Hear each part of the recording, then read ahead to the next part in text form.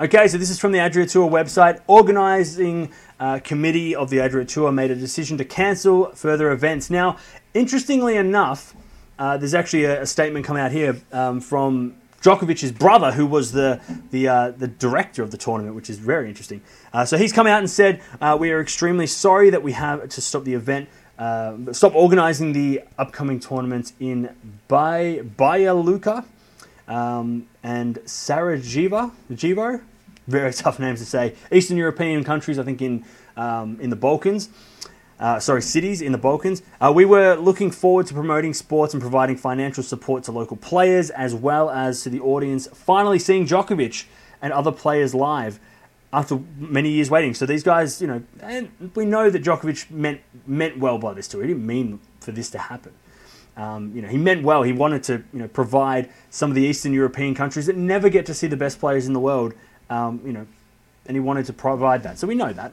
Unfortunately, due to all the events that have happened in the last few days, we have decided that the most important thing right now is to stabilize the epidemiological situation, as well as for everyone to recover. So Djokovic's brothers come out and they've cancelled the event. So the thing was, it was supposed to be played over five cities. I think Montenegro actually said, no, we're not going to have it. So they had to cancel one of their events already, which was going to happen this weekend. Next weekend was going to be the last event for the round-robin style. And then I think Djokovic was going to go over to Bosnia and play an exhibition match over there. So that last one match has been, obviously the final got cancelled in Croatia, but also that last tournament is going to be cancelled as well, which was happening next week.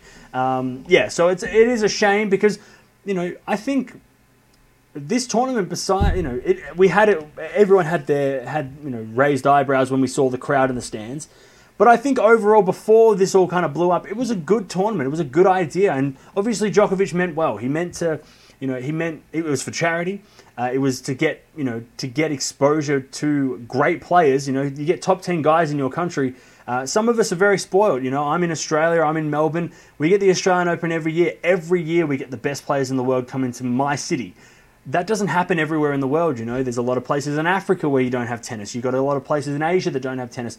A lot of places in Europe on the eastern side that don't have tennis. And the best players don't play those tournaments. You might get a tournament in Bulgaria, for example, but, Federer's not playing that, or Djokovic isn't going to play that. So he meant well by doing this. But, obviously he meant well, but he ignored a lot of things as well. Let's go through now, as we wrap this up, the cases that have come through positive and negative. So we have had a lot of news during the week. We obviously have the big news of Djokovic getting the virus. So let's just do a little bit of a wrap up. Also, this is probably an evolving story. So if this does get worse or more people get infected, in terms of this core group, we'll talk about that in the next few weeks. But this is what we have up until now. So obviously Grigor Dimitrov, he was the first guy to test positive. His coach has also tested positive. Borna Coric, he has tested positive. Viktor Troitsky, he tested positive. His wife, who is pregnant, she also tested positive. And then obviously Djokovic, him and his wife have tested positive. His fitness coach tested positive before him, Djokovic's that is.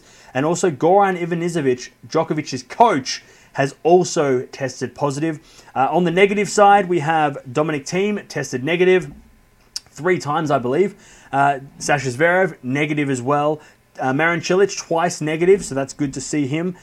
He's obviously, it's obviously not getting further. You got Vekic as well on the women's tour. She is negative as well. Rublev, Djumhur, Krajinovic, and Lajovic, all negative, which is good. So in terms of players, it's the majority of players are negative, which is good to see because we don't want to see all the best players in the world being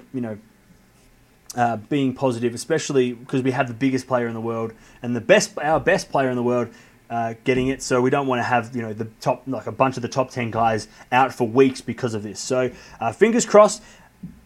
The only thing is that Ivanisevic did test negative twice and then he tested positive. So we do have to wait and see. That's why it's still a little bit of an evolving story because there are players that could over a week or so. We don't know how this virus works. So that's why we're going to wait and see with a couple of these guys. But at the moment, it seems like the majority of the players who are involved in the tournament are negative. So let's just keep our fingers crossed that that is the case.